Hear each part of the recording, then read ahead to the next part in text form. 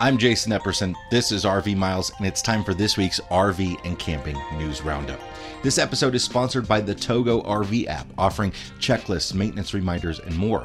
The app is free, but a $39 per year Togo RV Plus membership gives you RV-specific route navigation, the R Village social network, overnightrvparking.com, and Road Trippers Plus, along with a host of discounts on RV products like tires and lithium batteries. You can get $10 off Togo RV Plus with the code RVMiles10X. Well, motorhome values dropped 7% between July and August on the wholesale market, according to analysts at Black Book. That's the first dip in motorhome values since February. But towables increased in value in August by under 1%, the smallest gain since last November. But if you think that means the market for RVs is starting to loosen up, take a look at Thor Industries' fiscal year-end earnings report released on Tuesday. A record $12.3 billion in sales and over 300,000 units sold. Back in December, Thor had a $9 billion backlog of orders yet to be built. And one would think if sales were dying down, they'd have hacked away at that a bit. Nope.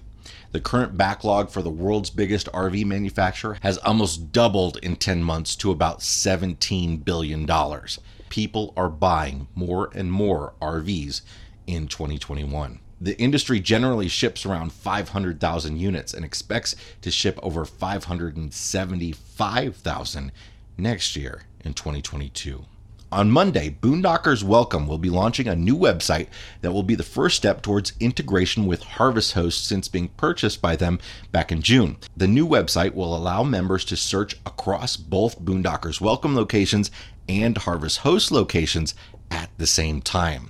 The new site will also feature search by route functionality, customizable trip boards, redesigned member and host profiles, and integrated sign-on for folks with both memberships.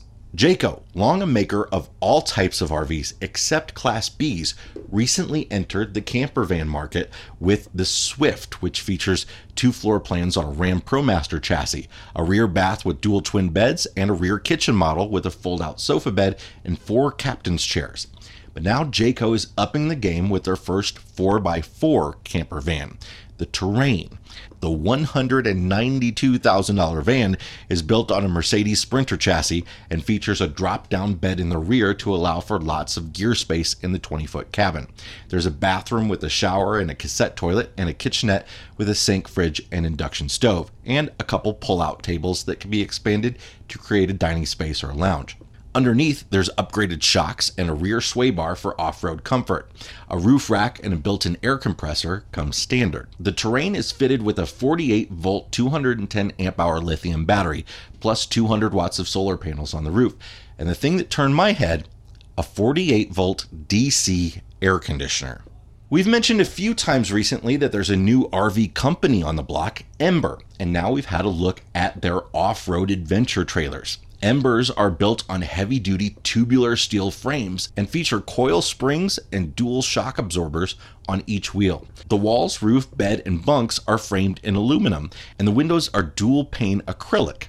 There's a smart control system, 190 watts of solar, more propane, water, and holding tank capacity than a typical RV of this size, an integrated parking brake, and way more goodies than I can mention here. Check them out at emberrv.com. AAA has issued a grim reminder: move over or slow down for emergency vehicles, including tow trucks. Recent deaths of 2 AAA tow providers killed while assisting motorists highlight just how dangerous it is for individuals who regularly work along the shoulders of America's busy and congested roads. Glenn Ewing, 32, was killed July 4th near Cincinnati, Ohio, while placing a disabled vehicle on the back of a flatbed on the side of the road. He leaves behind a fiancée and 2 children. Only 3 weeks later, 30-year-old David Meyer was assisting a driver on the left-hand shoulder in Castle Rock, Colorado, when he was also struck and killed. As of August this year, 14 tow providers have been killed while helping others at the roadside in 2021. The AAA Foundation for Traffic Safety found that among drivers who do not comply with move-over laws at all times, 42% thought this behavior was somewhat or not dangerous at all to roadside emergency workers. To protect these individuals, AAA and other traffic safety advocates have led the way in getting move-over laws passed in all 50 states and the District of Columbia. Yet they find that nearly a quarter of people are unaware of the move-over law in the state where they live. And it's not just tow providers and other emergency responders being killed on the side of the road. Since 2015, over 1,600 motorists have been struck and killed while outside of a disabled vehicle.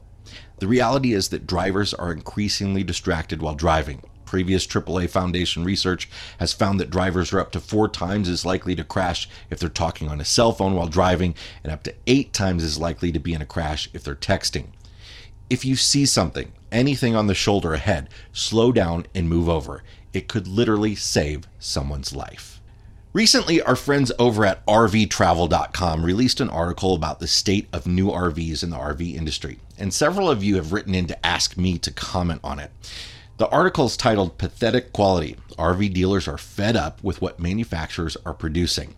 An RV travel reporter was given the opportunity to listen in on a nationwide conference call between dealers, in which one dealer was quoted as saying, "It's some of the worst stuff I've seen in 30 years. It's horrendous inside and out. But we have no recourse but to put it on the lot and try to sell it. You take what you can get and you move on." The dealer went on to say manufacturers are building them as fast as they can, and there just isn't any quality control. Manufacturers are not doing a good job of taking care of their customers, and it's gone from bad to worse. Now, the article went a bit viral and was quoted by a handful of other major websites. And while it's very clear that the RV industry has quality control problems and has for years, I do wish the article went a bit further and followed up with some on-the-record conversations. I feel that it's important not to paint every manufacturer with the same brush. Yes, there are only a handful of big parent companies, but having done factory tours during this crazy busy time for RV sales and having spoken with dozens of dealers, I can tell you that yes, over the course of the last year and a half, some manufacturers have been cranking RVs out at a breakneck speed and have let quality control slip even further. But I can also tell you that many manufacturers have responded in different ways. Some have not increased production at all. They only have the capacity to produce so many units and don't have new labor, facilities, or parts to build more faster. It's just impossible for them to do so. Some have streamlined their process. Take Sabre, for instance. Full disclosure, we're brand ambassadors for Sabre. But in order to go from 16 units today to 18 units a day, Sabre streamlined their processes, making everything standard. There are no additional packages. There are no dinette or table options or refrigerator options. They make 5 floor plans and they make them well. Some manufacturers have actually dramatically stepped up their quality control, building multi-million-dollar facilities recently to handle the process. But others are trying to keep their output high and prices low by cutting corners. Now, some dealers are perfectly happy to carry any brand. Other dealers will cut their orders if a manufacturer's product has become a headache for them and go to someone else. The bottom line is each unit is unique and has been for decades. They need to be judged on their own. Now, I'm not here to defend the RV industry because the problem definitely needs to be addressed, but it's much more nuanced than one anonymous quote from one dealer that's gone viral. Have any unit you buy, new or used, professionally inspected by a third party. Buy from a brand with a reputation for standing by their warranty, and buy from a dealer that actually has the capacity and desire to service units. That's it for this week's news. We'll see you next time.